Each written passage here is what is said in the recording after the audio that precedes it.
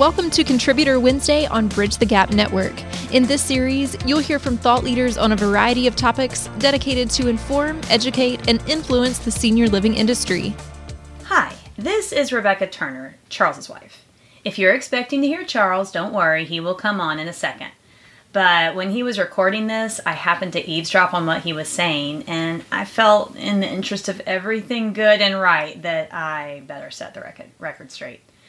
Before this podcast was released, I got with the good people at Bridge the Gap to allow me to insert commentary here and there when I felt you, the listener, were not getting the full story. In the next few minutes, Charles is going to tell you a story about a family vacation that occurred about a decade ago. Know that everything he is saying is his view of events, and that, as wonderful as my husband is, he can be quite stubborn. And with that, here's Charles. Family dynamics are interesting.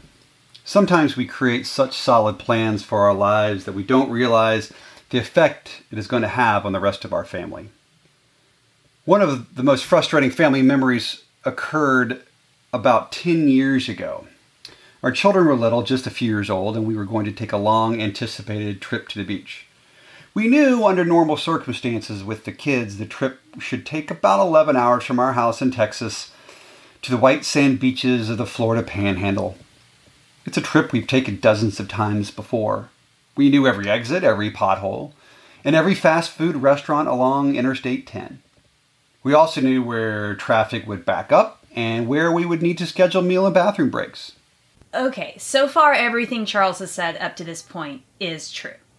It just so happened that about a week prior to this trip, my wife elected to have LASIK surgery to improve her eyesight.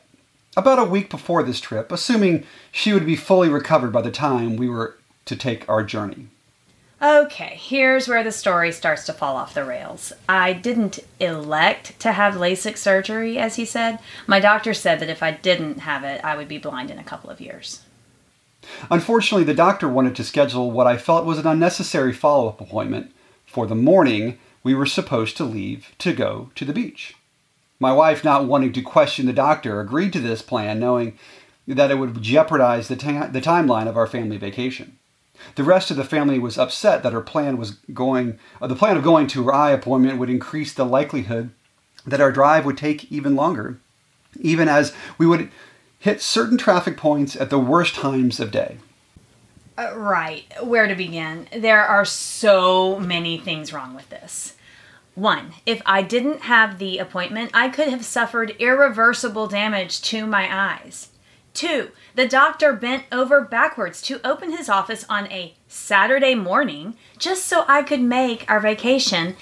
And 3, the, quote, rest of the family was not upset that our drive was going to take longer. Our kids were 5 and 3 at the time. They had no clue what was going on.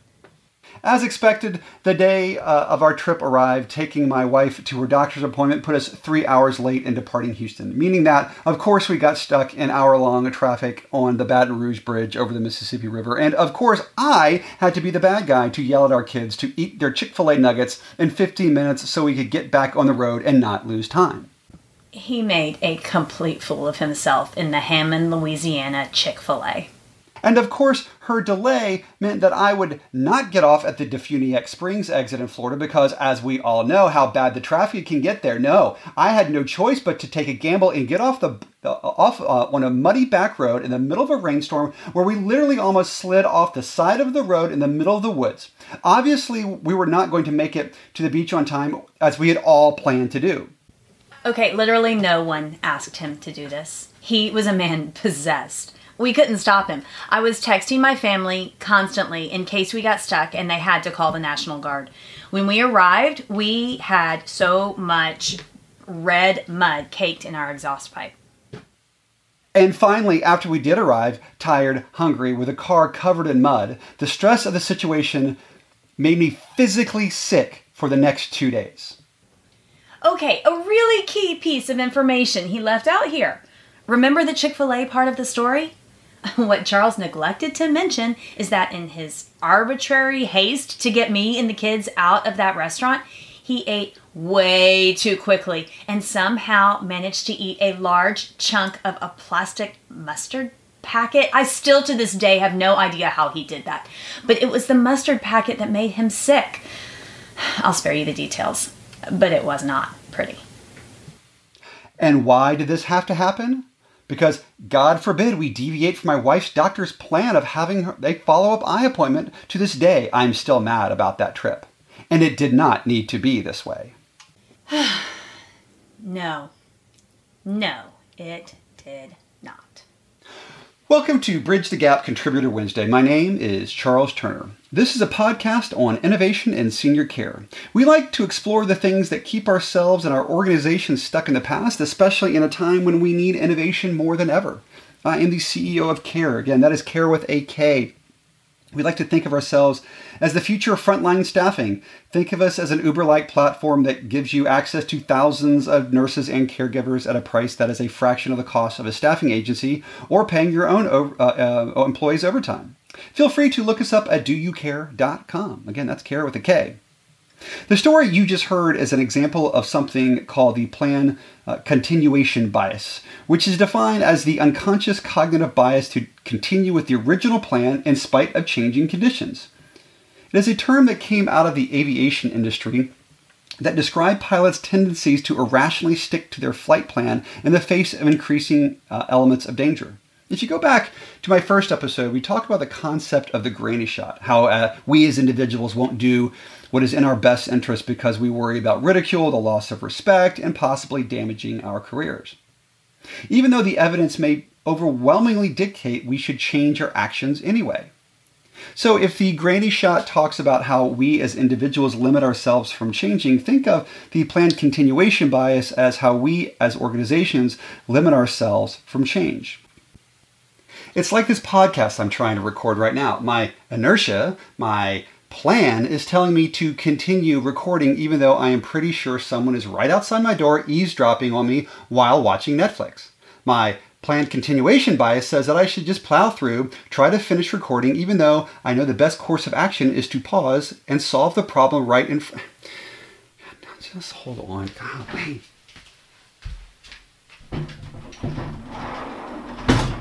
Hey, hon, what's going on? Are you listening about my recording? No, I'm just folding laundry and, watching little Gilmore Girls. Okay, can you keep it down a bit? I'm trying to finish this recording. It's just a few more minutes. Oh, sorry. I didn't know. I'll turn it down. All right, talk to you later. All right, where was I? Okay, Sarah, when you get this, can you just make sure you edit out this part? Where was I? Blah, blah, blah, blah. Okay. I know the best course of action is to pause and solve the problem right in front of me. Assuming I can get this thing recorded in time, this podcast will be released in late September, which means that October is coming. And those of us in the senior care world know what October means. It means budget season. So for those of you who are unfamiliar, here's how budget season works. The company's CFO and his team build these elaborate spreadsheets that sort of work, and they set arbitrary monthly financial goals for each part of the organization, then solicit feedback from each part of the organization about how they want to tweak their budget. Then the CFO takes all of that input and throws it in the garbage. And then 10 weeks later, the budget is presented, all with the blessing of the CEO. And at the end of the day, they will build a model that forecasts 3% revenue growth with only 2% expense growth. And all the meetings and spreadsheet exercises and planning calls and staffing matrices will lead to that one undeniable fact. Your revenue must grow at 3% while your expenses can only grow at 2%. I know this because I have been a CFO and a CEO of several organizations.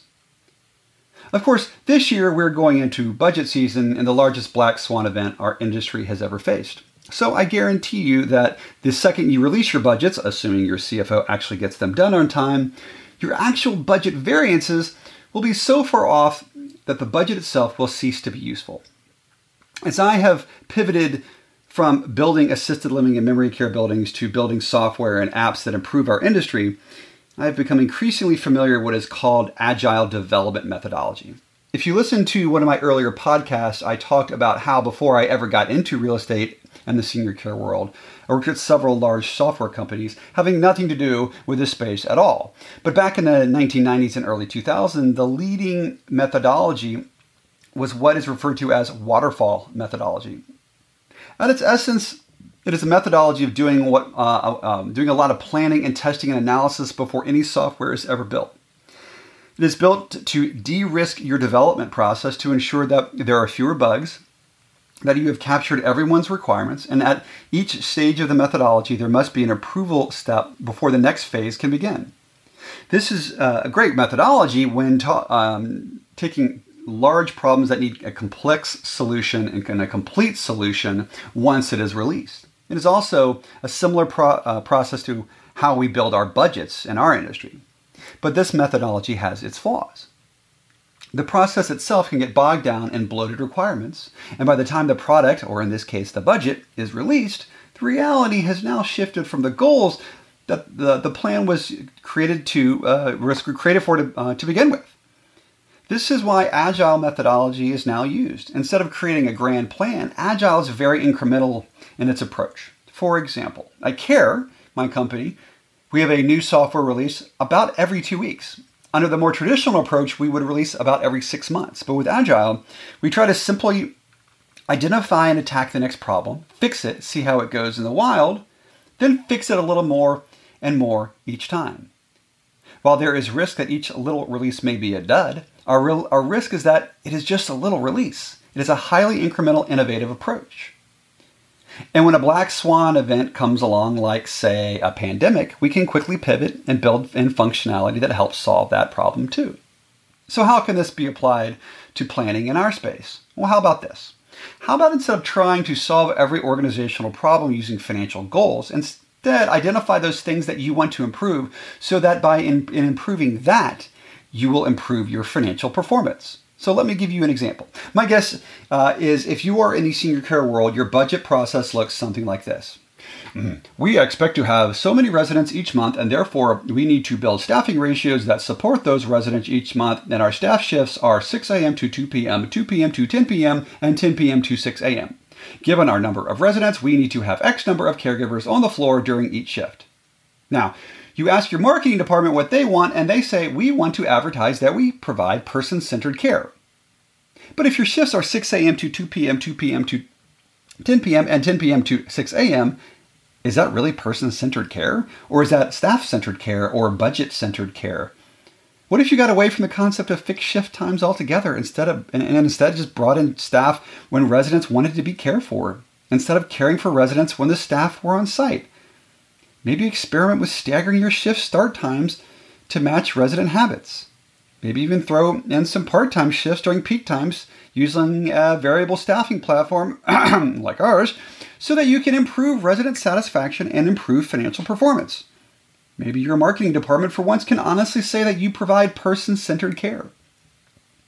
My point is this. Experiment with it. Take 2 weeks to a month to see how it goes. Learn and tweak it. Then learn and tweak again. Use the tools you already have, EHRs, nurse call systems, dining platforms, and payroll systems to identify the patterns and trends and try to influence those trends. So I know what you're probably thinking. Charles, this puts stress and strain on our leaders and staff, and they already have to manage all this stuff. We can't have all this constant change. Isn't this going to be a problem? Well, of course it means it's going to be a problem. But do you know anyone else who manages and operates senior care communities that is not under a tremendous amount of stress and strain already? The idea is that if you have your teams focus on constant improvement, they will actually build better processes in the long run that will reduce that stress and strain. Stop with this planned continuation bias. Try to be more agile. If you feel your people can't handle the stress of innovation, maybe get new people. For example, a couple years ago, Patrick, a business partner of mine, was working with one of the most respected companies in our space. Subjectively speaking, this is definitely a top 5 brand in terms of reputation and high-end quality. He was working with them to help them realize how they can measure and improve their operational performance using a middleware platform we had developed called Veritage Solutions. Fairly quickly, Patrick was getting resistance from this organization's leadership. In a conversation with the founder and CEO, the CEO lamented saying, Patrick, My company was built by caregivers, and now the company is run by caregivers. Of course, the CEO was not diminishing the value of caregivers. Rather, his frustration stemmed from the fact that he had no one in his company that had experience outside of the care industry. They simply didn't know any better, and they assumed that certain things we've always done, for example, say fixed shift times, were gospel and no longer needed to be questioned. We talked about this at length in my last podcast, so I don't need to belabor the point. But what the CEO wanted, without actually saying it, was he wanted to transform his company from a company of caregivers to a company that resembles leading manufacturing logistics companies, which I know sounds weird. But think about it. Why do we love Amazon?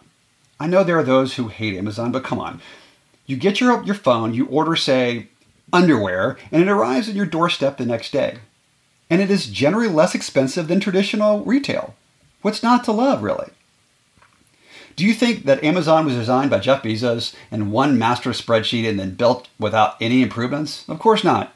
I guarantee you that there are thousands of people right now who are looking at how they shave a penny off a stick of deodorant, how they speed up the average delivery time by 5 minutes, and how quickly they can pull an item off a shelf, get it in a box, and attach a shipping label to it. They have thousands and thousands of employees who do this every day. Why?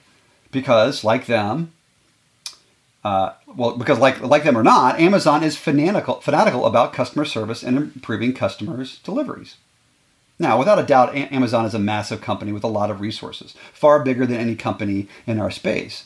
But there are tens of thousands of companies who manufacture or distribute goods all over the world. Each of them in some way employ a bunch of people who constantly seek out ways to improve processes in order to improve revenue, decrease costs, and improve customer satisfaction. I know, I was one of them. My first job out of college is working for a large industrial supply company. My job was to figure out how we could improve shipping times from Georgia to Texas by 12 hours. Sidebar, this story is true, but get him to tell you about the time he sent an entire 18-wheeler full of packages to Jackson Hole, Wyoming instead of Jackson, Mississippi.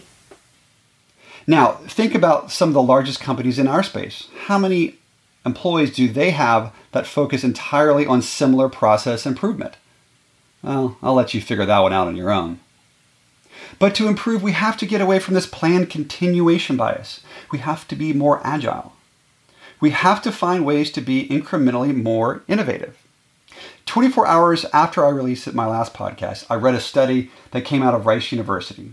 In studying the innovation trends of 271 manufacturing companies, it found that in companies with low turnover and high employee morale, innovation did increase, but only on the margins. What was fascinating was that in companies where there is true transformative innovation, those companies tend to have a bit higher turnover.